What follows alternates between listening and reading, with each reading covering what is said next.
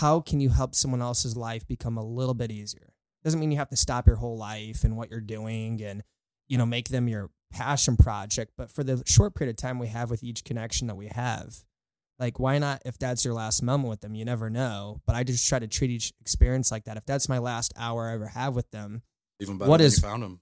How do you leave them better than when you found them?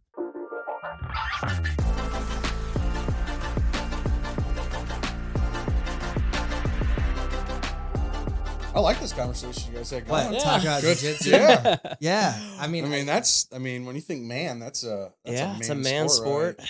It is a man sport. I mean, yeah. So, I think I'm going to try to go down to that lower weight class, but I'm excited. Like, I honestly think that you have such great technical talent in it. And if you can get that slight, almost pound for pound advantage, that's game over. That'd be cool. I mean, I think so too. I always feel better. I mean, it always feels better to be the bigger guy, but yeah. Well, I don't have that much. I mean, I got plenty of weight to lose, so I think it'll be fine. I think I can lose 10. You're acting like you use a heavyweight. I mean, Are you 270? No. You 270? Are you 270? I'm not super heavyweight. Heck yeah, the super heavy. Some of the guys sent me yesterday, so we have this purple belt group chat. It's Dustin, Kelso, and Dan. And Kelso sent me this, like, I think it's an AI Arnold Schwarzenegger, where he was like, if you weigh below 200, you're a victim. And they put that in the group chat. I'm the only one who weighs below 200. And I was like, this is bullshit. I sent it to Sanders and Junior, and they all start laughing. I was like, I'm never going to be over 200 pounds. No. Like, that's not going to happen unless it's tough when you're 5'8", bro. Because it's think of how big we'd have. You think what 30 pounds of muscle would look like? Yeah. 30 pounds of muscle is so much. We wouldn't be moving well. No, I'd be, and you would have no cardio. Forever victim weight. Forever victim weight. Victim. Lats are going to be out. That's why we do jujitsu. You're not going to be able to wipe your ass. Right. And it's just like you wouldn't be able to move. I'd have no cardio. Yep. So, I mean, there was a time where I weighed I was consistently waking up 55. And I was that's crazy, pretty slim. And then that was all before the knee surgery. And after I had the knee surgery, all I did was just lift weights for you just finished 3 or 4 months. hard at that point, right? Or was it a little bit before that? No. Well, it was a little bit before. Yeah, I think we finished 75 hard in November time, and then I tore my knee in February. And so I was probably 155, between 155 and 160 before that, and then I tore the knee. And then I did nothing but lift upper body for 3 months and do my knee rehab stuff. And I forgot about that. Gained quite a bit of, I've just kind of have never lost the weight again, but I felt pretty strong on the mat. So, Well, so what was interesting when I did that 75 hard, honestly, I think it really. Yeah, because you just finished recently, right? I competed on the last day of 75 hard, and the 2 weeks prior to that tournament, I was nursing injuries where the issue I was having was how to train less, so I wasn't going into it injured, which I still then went into it injured and blew out my Achilles the second match, and just the adrenaline took over to keep going. But I was limping the entire 2-3 hours between matches, and I was so frustrated because 75 hard was great in ways for a good reset, but it got me so lean. And I think there's a perfect balance. We forget of okay, cool, congrats, you look in shape and you're cut and shredded and all this stuff. But I think we have this weird, we have this idea that what is being healthy and what is being in shape. And I think there's a certain threshold where it's you're probably carrying more weight than you need to be healthy, but there's also a certain threshold of, is it healthy to be that lean? And I got to a point where my tendons and my bones and my muscles were just not recovering at the same level when I was in the high 170s, where I would leave and I'd come back every day just feeling brittle and just you have no recovery. I just couldn't recover the same. You go 2.5 months without, I've done 75 hard 3 times. Yeah. I've finished it 3 times, and every single time, by the end of it, you're feeling a little beat up, abused. Well, that's the thing. So I'm depending on how you train during it, So I don't do jiu-jitsu. I love the sport. I love watching it, and I love watching UFC and mixed martial arts. But with baseball, they didn't want us ripped or jacked. And I think there was an article or an interview with Roger Clemens where he's like, I'm the most efficient and the best in longevity wise when I'm carrying an extra with fat, because fat protects your muscles. Yep. And so, like, especially in a sport where both of jiu-jitsu and baseball, it's a joint. It gets heavy on your joints, and you need that extra layer of protection around your muscles that are supporting those joints. And it's just, for me, like, when I got down, the slimmest that I think I was around 10 or 12% body fat. Like, I've never been a jacked guy. I've always carried a little bit of fat on me, and a lot. But that's the thing, though, is in baseball, the only time I ever got hurt was a freak accident when I hyperextended my knee and broke my leg. Like, that was the only time I ever got hurt. Muscle wise, like, I was always able to bounce back, and they always like, oh, you have a rubber arm. And it's just like, well, one, I've always took really good care of my shoulders, but two, me carrying an extra little bit of fat on my body helped protect those muscles and gave me the longevity to last through things like that. And I feel like that's kind of the same. Like, you look at some of these UFC guys, they're not jacked or they're carrying, some of them are obviously, but a lot of these guys, you know, when you're watching it, they've got a little bit of fat to them, and that's protecting that muscle. And it's something that's like a good rule of thumb in jiu-jitsu or MMA or whatever. You cannot judge the person on their body, you know, because it's like, it could be so deceiving, because you get guys that look like Connor who look like bodybuilders, and then you get guys that are like Nate Diaz who looks skinny fat. That was how the last guy I went against was the most transparently unintimidating looking guy, super tall and all that, very calm, casual guy. And the minute we started going, I could tell he's an MMA fighter, his hand fighting, everything. You know, there's guys who look way scarier who I can just shut down and they can't take me down for shit. And then this guy just could not, you know, he had the upper hand on the stand up, and it just shows that body. That's the beautiful thing of MMA, though, is styles make matches. For sure. You know, there are people who are so technically talented all around where it's like, okay, I don't care what style you have, I can match it on a high level. But most people in jiu-jitsu, I think that's what, you know, the average to the higher level guy, not the like gifted, unique people who can just do everything. Nick Matea. Yeah. Who, well, and he also just looks like a freak too. Yeah. I mean, yeah, you get guys who are just like, their brain figures out everything like that. But everyone else, we naturally have our style.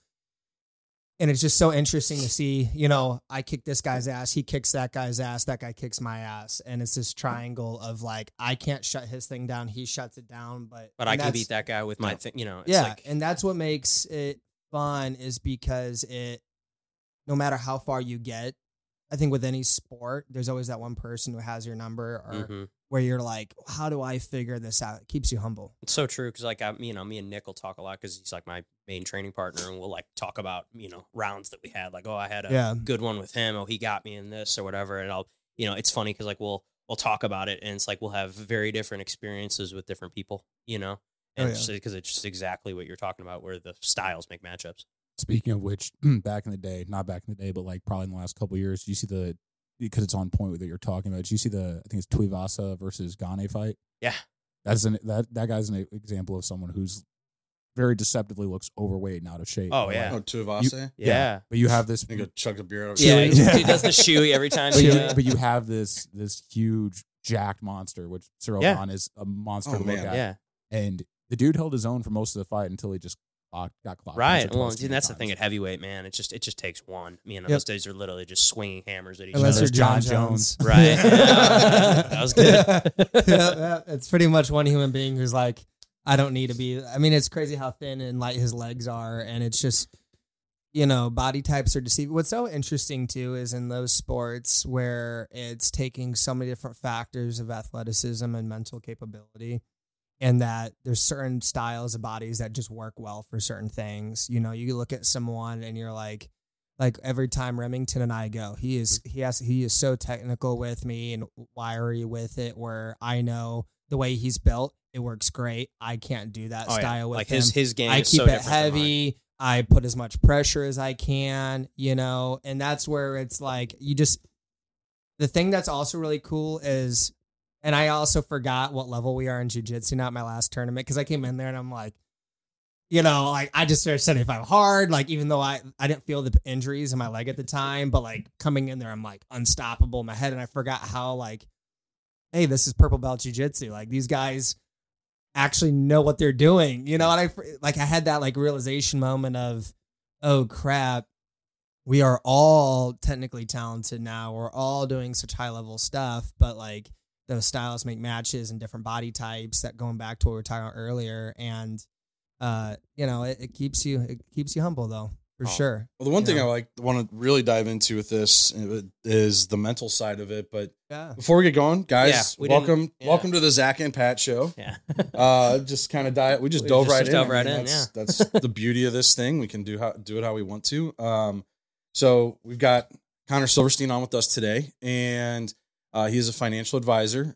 Connor, give us a little bit about yourself. A little bit about who myself. is Connor Silverstein? Connor Silverstein. That's depends on who's asking that question, what they would say about me. A very energetic, intensely passionate human being that just loves to see what he can get out of life. You know, if it's business, it's how to financially inspire people. If it's training, how far can the body go? And honestly, just trying to redefine what we all can do in life, you know. I think this is a conversation I talk about a lot, but I think a lot of the time we're born and we start creating boxes in our own life of who we are and what we're capable of, even as much as we can say on paper out loud, like, I'm not this, but it's like anyone can say the bumper sticker quote, but then your actions dictate what you actually believe about yourself. And so most people that know me know that I don't think I have boundaries in my brain of what's possible. I just, till I'm dead, keep going. So and to meet Connor is to know Connor. I mean, we've known each other for about a year now. Yeah. And the conversations that we have are, just the enthusiasm that you have for just life in general, the way you approach life, the way you approach people, the way you approach your job. It's admirable, and I'm glad that I got to meet you, and that we've developed this relationship over the course of this year. Feelings mutual. I appreciate that, and we're glad to have you on the show. Thank you very much. Sure. Well, I talked about Connor on our last episode. Actually, I think I referenced it. I mean, thanks to you, as you introduced me to Alex, and meeting Alex, kind of changed the course of my life as I was, going from the restaurant industry and kind of not really sure what I was going to do after I left there. And I was kind of lost for several months, and then got my real estate license. And, I told you I was, working with my grandma, and then you're like, no, you're not. You're going to work with my buddy Alex. He's going to show you the way, and he's going to, kind of show you how to do this thing. And I mean, thankfully, you made that introduction, and that really changed everything for me. So thank you. It's so cool too, because he originally didn't like me at first. Yeah. And I always love bringing that up because, how I am at jiu-jitsu at times back in the day was a very different person to how I am outside of jiu-jitsu. It's like Dr. Jekyll, Mr. Hyde. I learned to control one side of me better on the mat. That's what being a man is having those two sides and being able to flip the switch. Oh, it's a huge switch flip. Like outside of it, I'm like, I just want to love everyone and pour into them. And I get to jiu-jitsu and they're like, Connor's a dick on the mat. He might hurt you. And I'm like, God, I swear I'm a nice human being. I just have demons I'm dealing with, Yeah, I remember like whoop my ass or something when I first got started, and then all of a sudden you're trying to talk to me about financial planning or something in the locker room. I'm like, dude, get the fuck out of here. But it's exactly what you want to talk about after you get your ass kicked. I was like, no, I'm not giving you my money. See, that's took my soul on the mat. That's the area where my brain doesn't have boundaries. And people, I think it catches some people off guard because I can do these things and they're like, what's his agenda? What does he want? What's he trying to get? And I'm like, I don't know, my brain, I didn't have a normal upbringing and how I learned social skills and how to connect with people.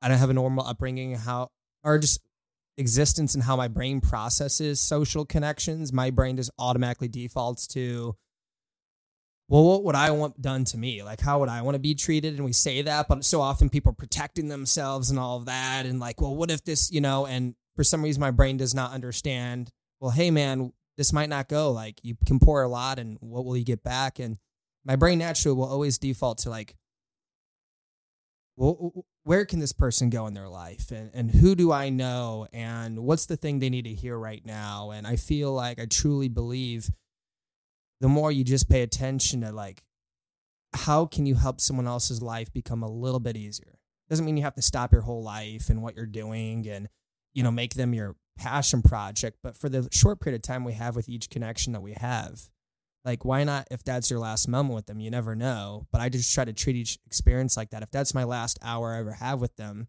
Even better than you found them. How do you leave them better than when you found them?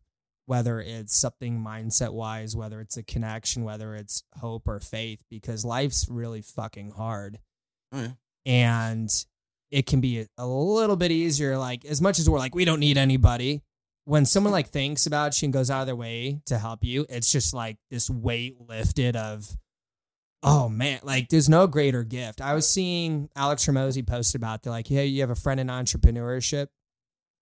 Best gift you can get them this holiday, invest in their business or do something to support them through the grind, the hell that they're going through, to not give up. I don't think people realize as a business owner, I mean, I work for a company, but have a team. So managing that team within a team, but both of you guys are technically, you guys are business owners, self-employed. Yeah, self-employed, 1099. And Murph as well. And you guys are all running businesses. And I don't think the everyday person who doesn't have or isn't running a business or doesn't know that mindset, like how taxing that is and how stressful that can be. And, that's one of the things we want to bring out on this podcast is talking about that stuff and talking about those stresses so people can understand it. And, it's just as simple as support. Like, just even if it's, you always see that post on social media, all you got to do is like, share, or anything like that. Like, that's literally as simple as it can be when it comes to supporting a friend. It doesn't always have to be buying their product or using them or anything like that, but just referring them to friends and family or people like that's the best compliment or best thing that you could do for somebody that's a sales or an entrepreneur is just refer them to people. I always tell people, refer them to people, repost their thing whenever they do it. Like, you're always really good about sharing stuff, which is like, it's just like it takes nothing for you to do, costs you nothing. You hit two buttons on Instagram and it makes me feel great whenever someone shares my stuff, and it's like, okay, how many more people follow you that don't follow me that could, that are maybe looking for a real estate agent or maybe looking for, a good financial planner, or they're thinking about buying a house, or, it's just that reshare of a post. It's just, that means so much, even though it costs you nothing and it's so little. I always tell people too, I'm like, I'm never going to get mad if you give somebody my cell phone. Never. That would be the coolest thing that you could possibly do. Always. Just give my cell phone to anybody and everybody. So. Well, no limits. No limits, baby. I think this is something I said forever ago. I was on one of my walks during 75 Hard, and I thought how often we're so quick to reshare that big famous speaker that we look up to, and everyone's going to reshare the Alex Ramosi, the Grant Cardone, the Andy Frisella. And I'm like, what's your ratio of resharing somebody that's already made it versus the people in your life? Because I guarantee you there's a lot of great people in your life that you believe in, that you say you believe in, that you love, and you go, I support you. When's the last time you went to their page and reshared and go, I love what this person's doing. You should check them out. It's freaking brilliant, and I think they could impact your life. And it takes seconds to do that. We're so busy. So busy. Motherfucker, all of us are busy. Yeah. Like, life is never not. Like, and we're also busy by choice. We don't have to be, to all my friends who are crushing it financially, like, if you're making at least $250,000 plus a year, at least St. Louis, Missouri, chill the fuck out. You're doing fine. If you're still stressed, by choice. Now, keep going because you have dreams and visions. But when it comes to having time to support the people in your life, that's your choice. And there's a lot of great people who would love that. And it takes just the simple action of right-clicking the same way you do for all the people crushing already. And that's the frustration I have a lot of the time, is because if we're going to keep preaching things, we got to do it. And not enough people do it. And that's part of honestly, my biggest passion project, and why I share and say the things I do on my social media, is because whatever people want to think of me, I don't care. Use me as an example then. My biggest thing is I'm hoping that we can create a shift where people actually intentionally take the time to pour into each other more, to intentionally give a shit more, and actually go, how can I help you win? I don't expect anything back. Right. And that shouldn't be unique. That shouldn't be original. That should be the standard. Ironically, when I started becoming faith-based, regardless of whatever people believe, I learned about who Christ was. I'm a Jewish dude. And I'm like, oh, shit, this guy's going around and helping people Right. and saying, it's all good. I got you. And I'm like, wait, there's a whole faith around this shit? Yeah, Hell yeah, let's go Jesus. You know? right? But I think to myself, I go, this is the shit we consume. And, you know, but we're so busy to change habits and how we can become more successful instead of how we can make our community more successful. And ironically, the easiest thing to do is just share. But at the same time, too, people also like to share what's popular and cool in the moment so they can get recognition. Get the I likes. follow this person too, and Yeah. I'm part of that community. It's like, I'm into share this your shit. buddy that nobody knows about yet Right. that people should know. Right.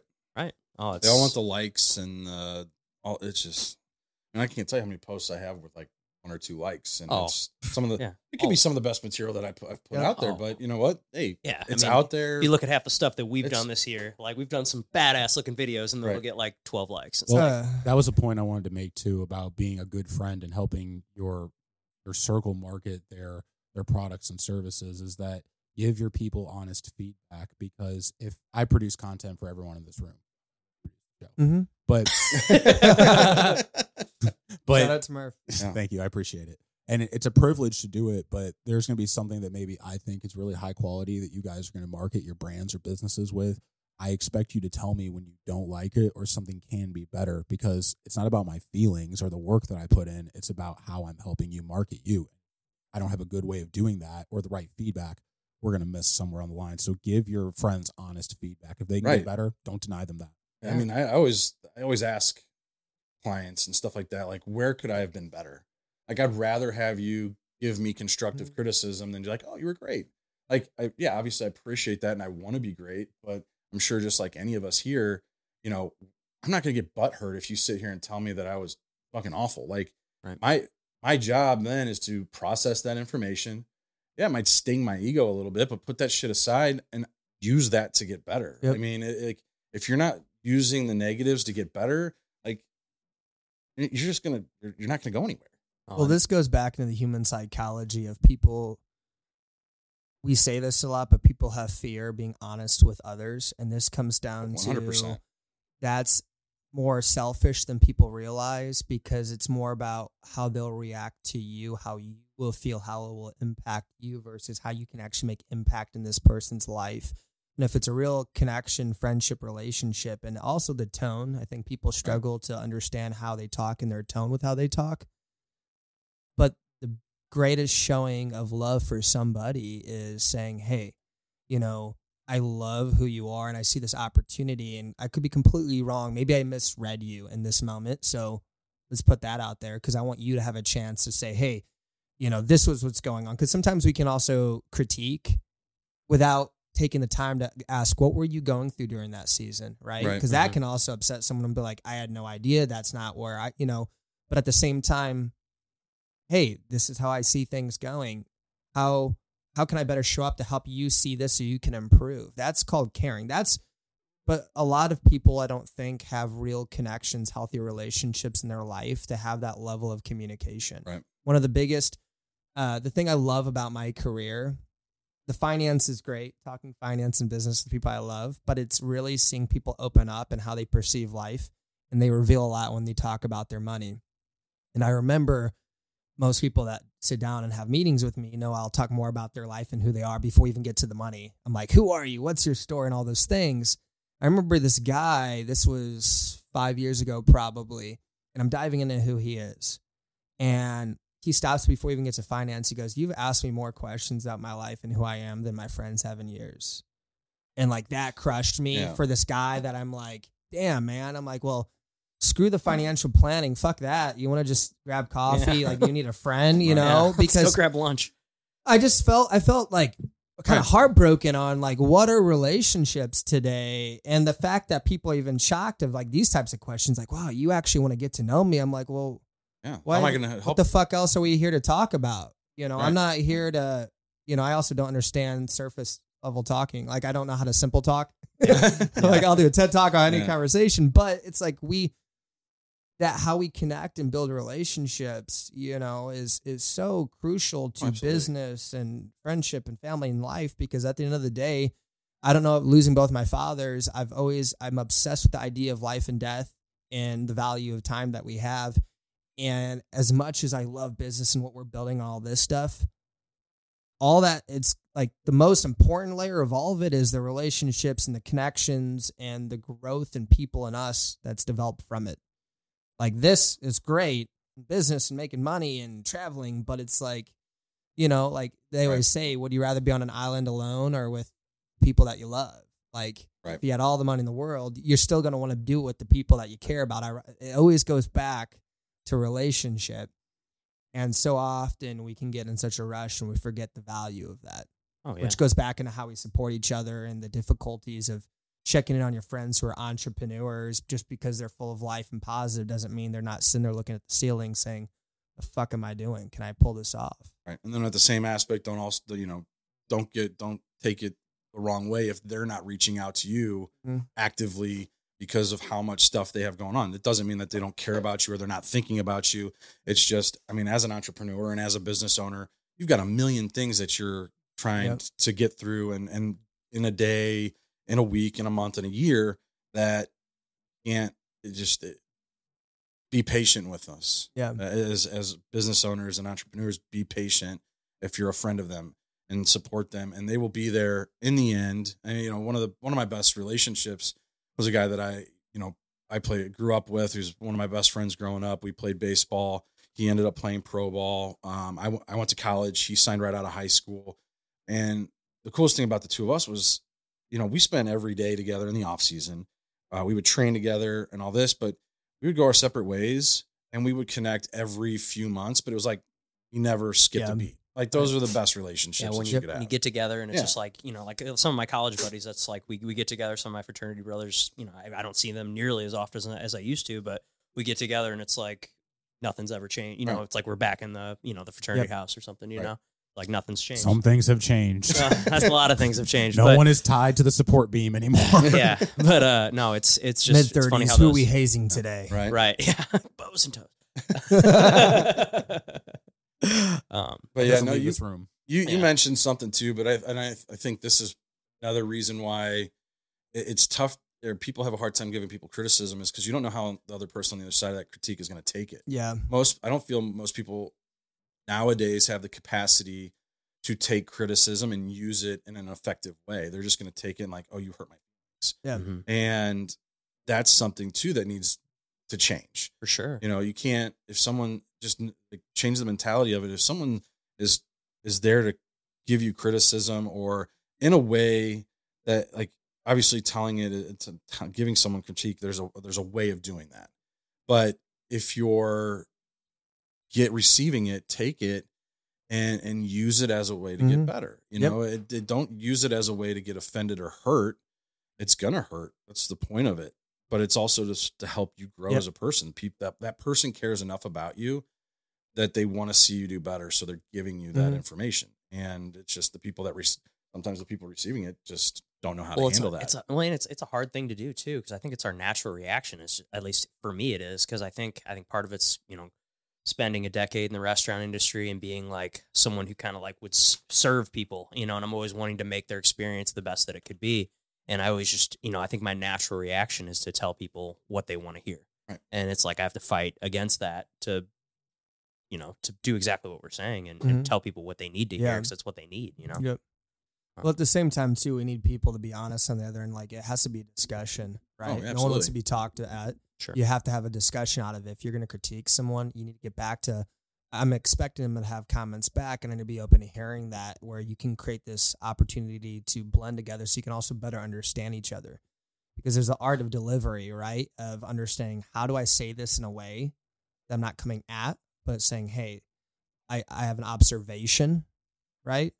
And then on the other end, being like, let me hear your feedback. How do we grow? How do we come out of this? Because, you know, I want you to hear it, because I think people, screw the safe space, but like people need to feel like valued in their words. But we have to be very careful in how we articulate, right? We can talk, and this is coming from someone who does a lot.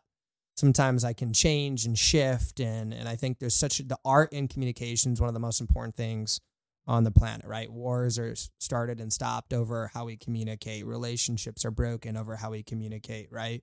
people feel understood, misunderstood. People who are entrepreneurs who have busy schedules and someone feels like they're not showing up. It's like, okay, Mr. Entrepreneur, then you need to articulate to your friend, like a big thing I say to a lot of friends who I'm trying to build relationships with recently is, how can I better show up as a friend in your life? Right. I say that so often lately. What can I do to better show up for you as a friend, and how I structure my time for you, and what kind of friend you need in this season of life? Because the biggest thing I've noticed is how many friends of mine are in different seasons or shifted into seasons I was not expecting, and they don't need the same version of Connor all the time, right? They might be like, that's the last version of Connor I want right now. And we're grown adults now. We're very dynamic. There doesn't have to be just one version of us. And, it's like, how do you show up as a husband or a father? Like, how can I show up for you?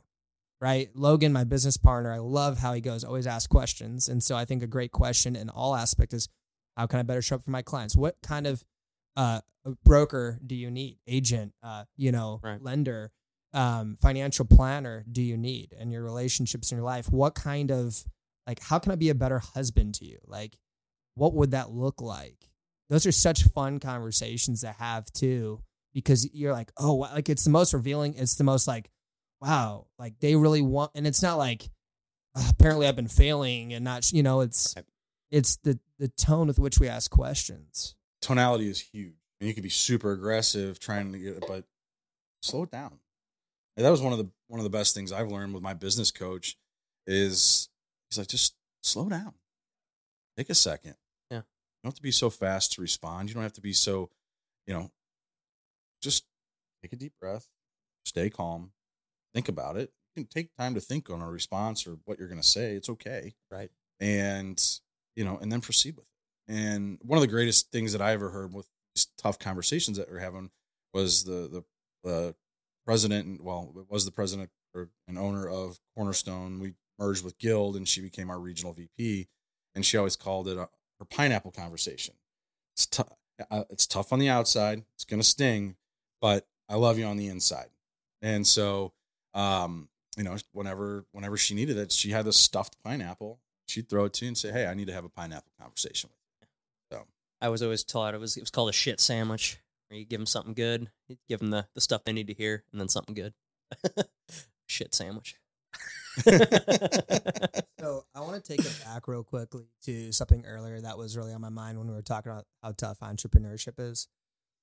This is something I've been really kind of sharing a lot about on my social media.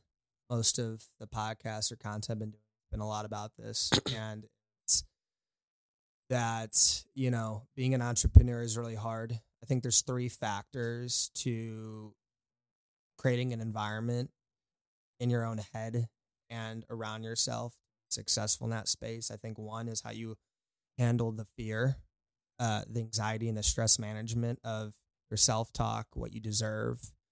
Do you truly believe the things that you tell yourself? You can draw charts all over the board, but do you believe that you deserve that win? Then it comes to the discipline to actually do those things.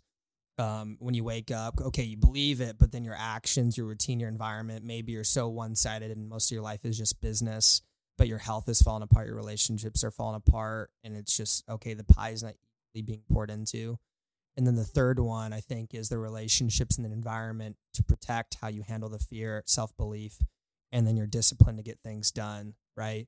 Your environment, who you spend your time with, are you cooped up in your house all day? Are you hanging out with the wrong crowd? Are you surrounded by people who actually believe in you or are tearing you apart? And I think those 3 factors are big make or breakers, whatever, you get my point. Yeah. But those things can make or break your ability to succeed in the space of entrepreneurship.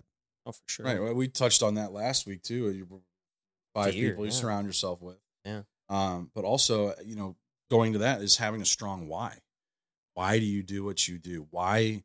Continue to ask yourself why and get to that baseline of why it is that you wake up every morning and why the first thing you do is make the bed, then brush your teeth, and then all this before you even look at your phone, before you even start your day. Like, what is it that's driving you? For me, it's my kids. It's changed.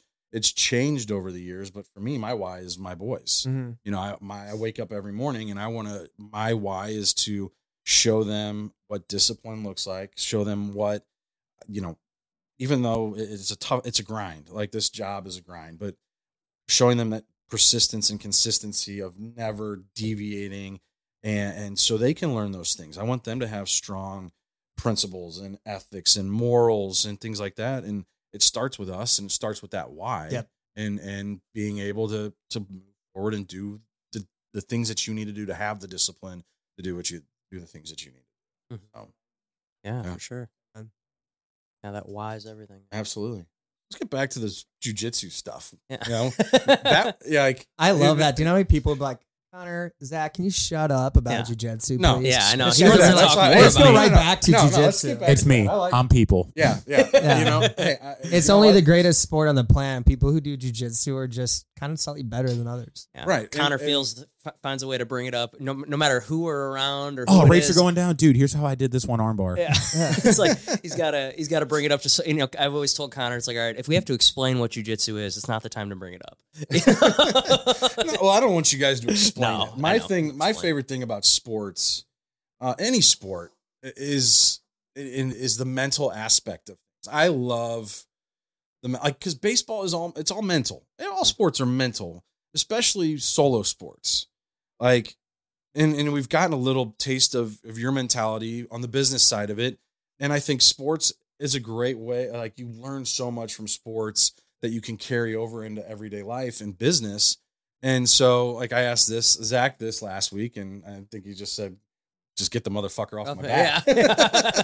That's what my mentality is. But, when you're going into a match, like and into a tournament, you're having multiple matches in a day. Like, that this is going to be a mental grind. Like, I know when I'm in the gym and I see a deadlift with 400 pounds on it, like, you're sitting there thinking about it. Like, what do you, as an athlete, as doing jujitsu, what is it when you're heading into a competition?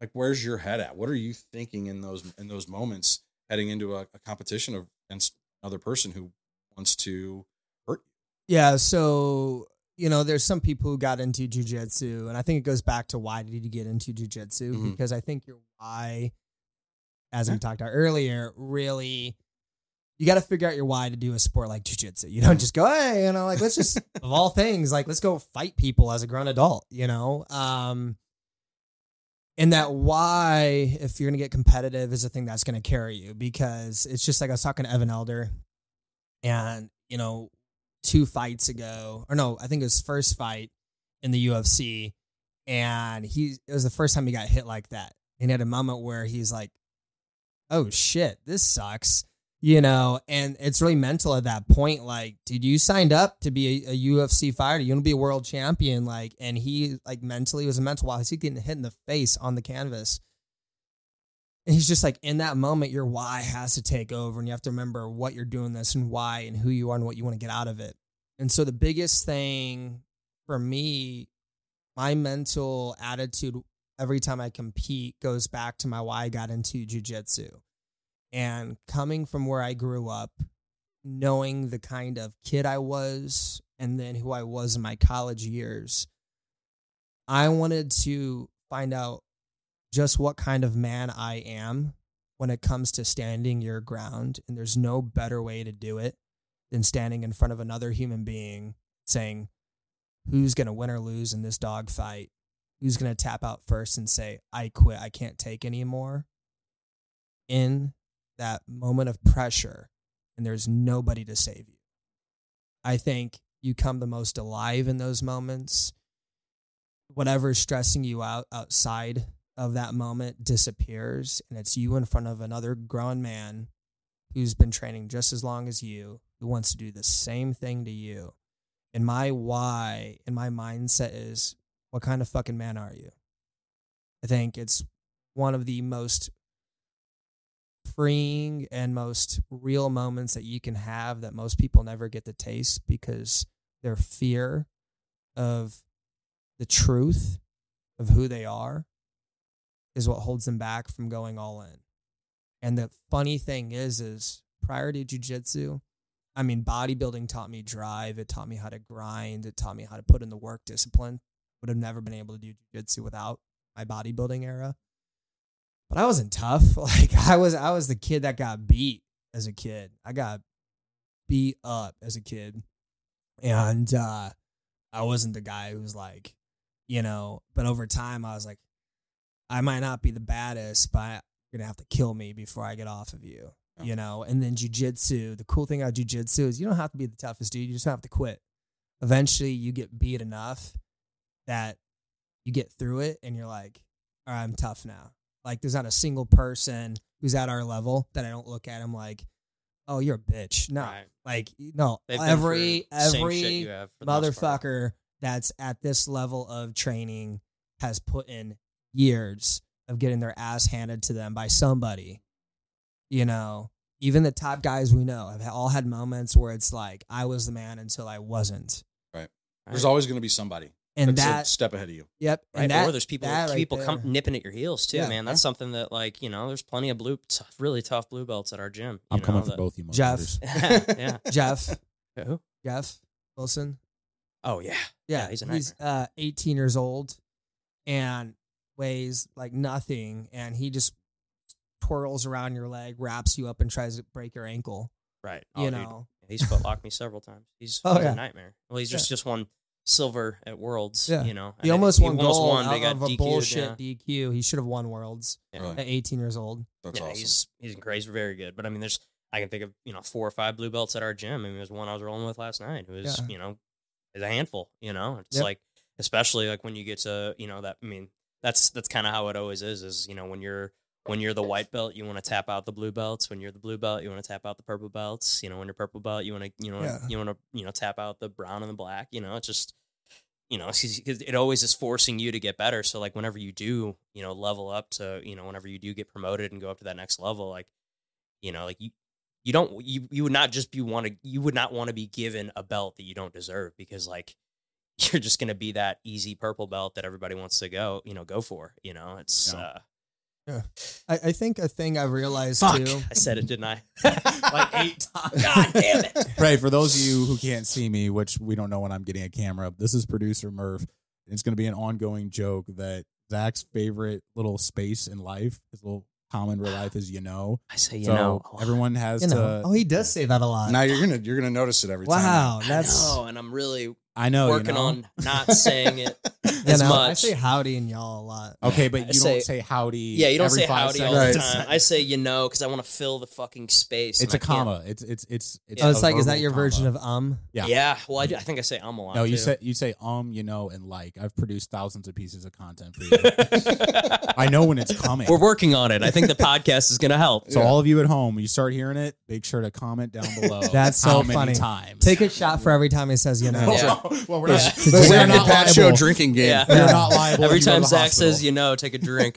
So I think the one thing that I noticed for people who are entrepreneurial who get into jiu-jitsu is we just love challenging shit. Like no one who wants to be an entrepreneur like that makes it or survives doesn't like the challenge. Like we love, like I am my most productive when the pressure's on and I'm like, all right, let's grind. It feels good, that pressure. When Right. things are easy, you're like, we just had this weird moment of like, this You isn't get feels comfortable. good. Like, come on, like challenge me somehow, even though you don't really want it. Right.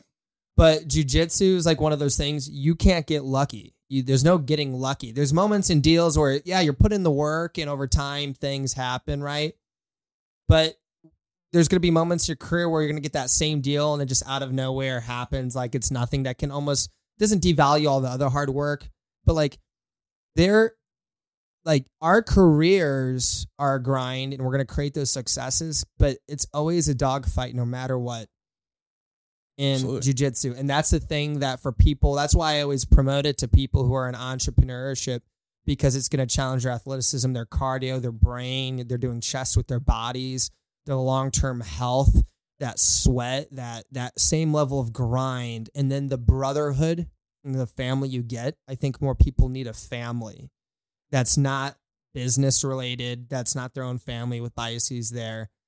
And we have a family from that. Those people that you go through all that hell with, the same thing you had in baseball. But then you leave baseball eventually and you still have it, but on a day-to-day as we continue in life, a lot of people don't, oh, cool, yeah, you got your buddies, at the gym here and there. But when you're on that mat all going through that, and getting broken into that person that you become, that family environment is life-changing. Revive changed my life. Well, I mean, and I'm sure there's a massive level of trust that you have to have with somebody that you're rolling around with on the mat. Like the connection that you guys have to have and the trust you have to have in each other, that's only going to bring you closer automatically. Yep. Because you have to trust that other person that you're rolling with. Right. Yep. Oh yeah. So. I mean, we're playing a game, and if you don't trust that person, I mean, they're going to snap. Tear- You're going to snap your arm, Yeah, tear your blow your shoulder, Achilles put you. out. Yeah, they're going to put you unconscious on the mat there, and I mean, it's you got to have a level of trust with all the people that you train with. You know, I don't think people realize what we're actually doing when we're there. Like they see the highlight stuff that we'll share, and they're like, "Oh yeah, that's high level jiu-jitsu." Like, what do you actually do? Are you just like practicing shit? I'm like, no. Like what you see in those videos is what we do in our free time after a long day of working. Like that's what we do at jiu-jitsu. Like we're beating the living shit out of each other. Yeah, Zach. And just Zach posts those videos where you do the rounds and you got it sped up and you like just show the whole thing. Yeah. I'm like, well, yeah, every Saturday we do 10 rounds of 5 minutes. I'm like, yeah, we did. You know, every Saturday, you know, there's a group of us. A buddy of ours has a roofing company, and he basically like transformed a whole corner of his warehouse into just like a matted area. And there's a group of like, you know, anywhere from like 6 to 12 of us that'll show up on a Saturday, and our rule is, all right, we do like an hour's worth of rounds. You know, so it's like this past Saturday there was 8 people, so we did 7 8-minute rounds. So you went with one person for an 8 minute. I mean, 8 minutes is a long time to be like going just at another human. You know? That's where I take someone's back and kill 3 minutes, and I'm just like, because once I get someone's back, they can't get up. But you're still exerting. You got to energy. pace. You got to pace yourself. Oh, you got to pace yourself. But even still, like, I mean, that's like a long distance runner saying we're just gonna, but you're gonna cruise on certain areas. I mean, you're still exerting for sure. a ton of energy and effort just to try and get on someone's back and maintain it. Well, and another thing is to get better at this too is you gotta take chances. You gotta try new shit, and you gotta be okay with losing. Like right now, I'm working on a particular like position that's new for me. I'm like trying a different. It's not gonna work on me. Yeah, like I'm trying to get better at this new guard. I watched this instructional. I've been trying to implement it, and I'm just getting smashed a lot. Oh, dude, it's been so humbling. Like my last term exposed how much I need to work on my bottom game. And so I've been doing a lot of butterfly sweeps and stuff. And like, we all have our natural style that we go to. And to put myself in these positions, and some of my opponents can tell when I'm trying to go back to my old route. And they're like, normally it goes for this. Can't do it right now. I have to do this. And I get some lower level guy who's just pressuring. And I'm like, I know technically how to do it, but in a live roll with that level of pressure, I'm like, shit. Right. It's right there, but he's and not doing it the way he did in that video. Like he's not doing that way in the video. And I get swept and I'm like, fuck it. Yeah. Go back to the old faithful, you know? Well, yeah, it's, that's one thing that I think jiu-jitsu would, I think that anybody that would try it would benefit from it is, and I think everybody could use, a lot of men especially is getting, I think we've said the word several times, but being humbled. Because how many times have you gone on the mat and just gotten, especially when you first start out, as you think you're like this big tough guy, and you get into a room and you get, that guy that looks like Jeff who's 140 pounds, and he just destroys you. And, and that's, I say it a lot. I thought I said, quite a few times. I'm saying like more too. I wasn't saying this, I was checking the camera. You'll get a verbal assault from me if you do it. But anyway, so being humbled by people much smaller than you, I think is a really hard thing for a lot of men, especially like when you get out there and you see this little person and you're like, oh, I can beat this guy up. And then he ends up subbing you 3 times in a 3-minute round. And you're like, wow. Oh yeah. It's like one of my favorite lines from a movie. I think it's Green Street Hooligans with Elijah Wood. It's so good. Where one Never guy seen it. It's awesome. Would I like it? Yeah. Okay. It's about soccer and street gangs fighting each other, and Elijah Wood. Soccer and street gangs fighting. It's sick. Soccer club. They have soccer gangs that are fighting each other. That sounds adorable. It's awesome. It is. It's really cool. It is awesome. Did that happen here in St. Louis? And soccer before long. What are they doing on the soccer field? And they're like, hey. No, they meet up in like alley. It's like, so like the Man City team has a gang, and then the Manchester United team has a gang, and then the soccer teams play each other, but like after the game, the gangs get together and like fight in the street. Oh yeah. It's a badass movie. One of the quotes in there is, it's something along the lines of, it takes getting punched in the face to know you're not made of glass. Mm, And I was like, that's one of my favorite quotes of all time because it's so true. Like, Yeah. and whatever it is you're doing, they're talking about being humbled. It takes that little bit to know, like, okay, I'm not going to just crumble and fail and go away from this. I'm going to be able to just push through this and get better. And I just think that's again one of those things that you guys keep talking about. And I'm ready to start getting into jujitsu. It's going to be more so once I can get my kids to go with me. Yeah. This is a recruiting session. Both Yeah. of you guys have said We're you gonna got to get go 'em. at least twice a week to get anything out of it. Yeah. You gotta Right go at now, least with the way twice. the schedule is with the kids and having them and all that, once they're able to do it, my youngest loves wrestling and climbing and hitting and tackling people. So I'm like, you're gonna be perfect for jujitsu. Yeah. So you're gonna do that. Connor, we're just gonna, hey, you're gonna come and watch if you don't want to do it, but I think he's gonna want to. I'm gonna do it. So that way, when I don't have him, I can come in, and then when I do have him, I can bring him with me. Yeah. And I'm able to get twice a week, not Mhm. more. Yeah. So Well, there's two factors. One, you go into these roles where you have people that, dear God, what are they capable of? And this isn't working as when you're a kid, what your body's capable of doing versus now in our 30s.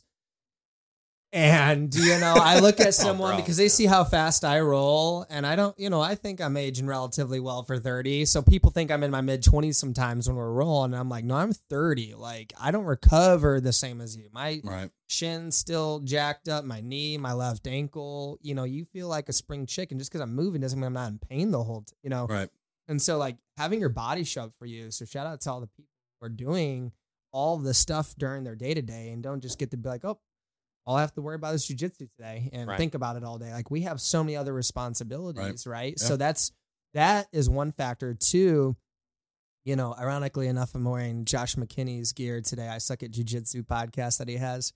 And I love it because I love seeing some people who are new to it. And there are moments when they first get into like, this is fucking awesome. Like, let's go. They're motivated. And then they hit that. There's a guy at our gym who's finally loves quoting like, do you know what percentage make it to black belt and how many get their blue belt? One of those guys. Mhm. And I'm like, yeah. And he's drinking the Kool-Aid, I actually called him out yesterday. He was critiquing some of the blue belts. He's like, hey, this. And I go, is that a white belt giving advice on? And he's like, I'm saying it just like Nick and Junior would. And I'm like, I'm sure you are. Like, I had to give him some shit. But he went through a season where he was just like, I'm burnt out a little bit. I'm tired. Another buddy of mine who's a purple belt, dude, I'm burnt out right now.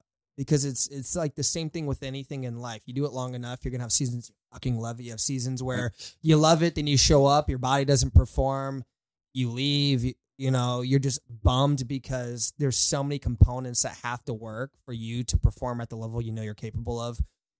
How's your mental fatigue? How's your drive that day?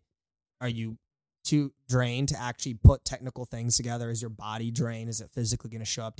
There's so many components. And then on top of that, we've been doing it for many years. I've been going on almost 8 years now. I don't even know how long I've been doing it at this point since, honestly, I started my career in financial planning.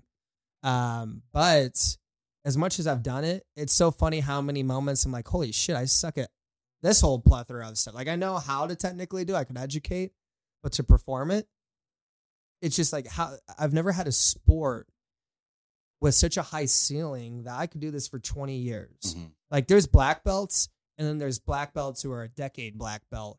That's a whole level. Like, becoming a black belt in jiu-jitsu in the real world, you're 1% of 1%. You could take most people's lives.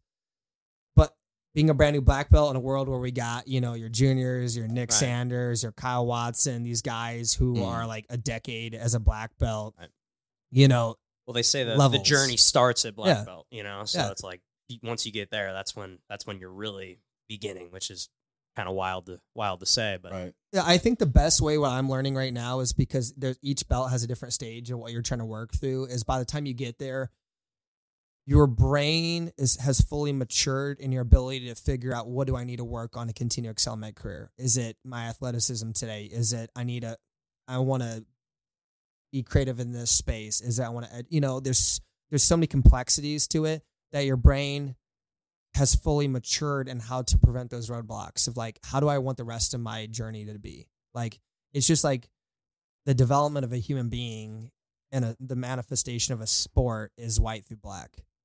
And it's such a long journey. Like, you don't just grow into that human overnight. That's why other martial arts, it's just a few years to get there.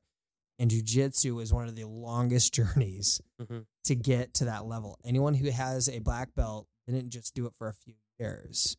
You know, they've been doing it most likely for at least a decade. So it takes about, average 10 years or so to get a black belt from what it, Yeah, and It's crazy. and That's I, a like, lot. and I love watching UFC fights where you've got guys that are just masters in jiu-jitsu. Just specialist. Yeah, just like they're so technical. Yeah, anybody can stand there and pound the shit out of each other. But like the technical side of it, watching these guys like slither around other guys like a snake and just be so methodical and so technical. Like, those are some of my favorite fights. Like, Oliveira, yeah, just lay there. just and yeah, I'm not going near that. No. Who was that? Was it Gaethje, or who wouldn't go down on top? It was of him. It was Gaethje. And then He's he, like, I'm not coming he down was there. standing there and he didn't go down because I think his fight before, Oliveira literally was on the ground and the next second he's wrapped around the guy and taps him out. Yeah. Khabib. Oh, it was. Was it not? Oliveira didn't fight Khabib. I don't No, think. I was talking about Gaethje. Oh, no, Gaethje but fought Khabib. Oliveira literally was like, and that's what's so sick is it's like, hey, as long as you can take a hit, you know. I mean, look at that fight again, like Michael, the one he had with Michael Chandler. Michael Chandler came out and was just Hot. pounding him in that first round, and then Oliveira was taking it, and in that second round, he ended up getting his back. Like, I think he got his rear naked back choked and him. choked I him think. out. Yeah. No. Oliveira knocked him out. Was it? I Yeah. thought there was at one Oliveira point, knocked out. He almost Chandler. got knocked He's got the out, most then knocked submissions him in the out. UFC history. Yeah. That's a badass stat. I love too. There was the IBJJF Illinois, I think it was, somewhere out there, and there was a bunch of Brazilians in my weight bracket that showed up, all dyeing their hair blonde. Yeah. blonde, and I was like, "What is going on in the guess that's the Midwest thing, of yeah. the United States? We got a bunch of bleach blonde Brazilians coming out to Illinois to choke us out." You know? That's Terrifying. That's too funny. Oh, it cracked me up. Oh man. Cracked me up. Well, Connor, anything else you want to touch base on while we got you here today? My thought, because of energy that you have, I feel like you're going to be the Burt Kreischer to our show. Like you used to Yeah, Joe there's Rogan, just you know? keep showing. Everybody's. We can't find a guest. We just call Connor. Please don't start drinking on set. Oh gosh. So my last thing I want to say is my new favorite quote that I randomly said a few days ago, and I don't know if there's a better way to articulate it.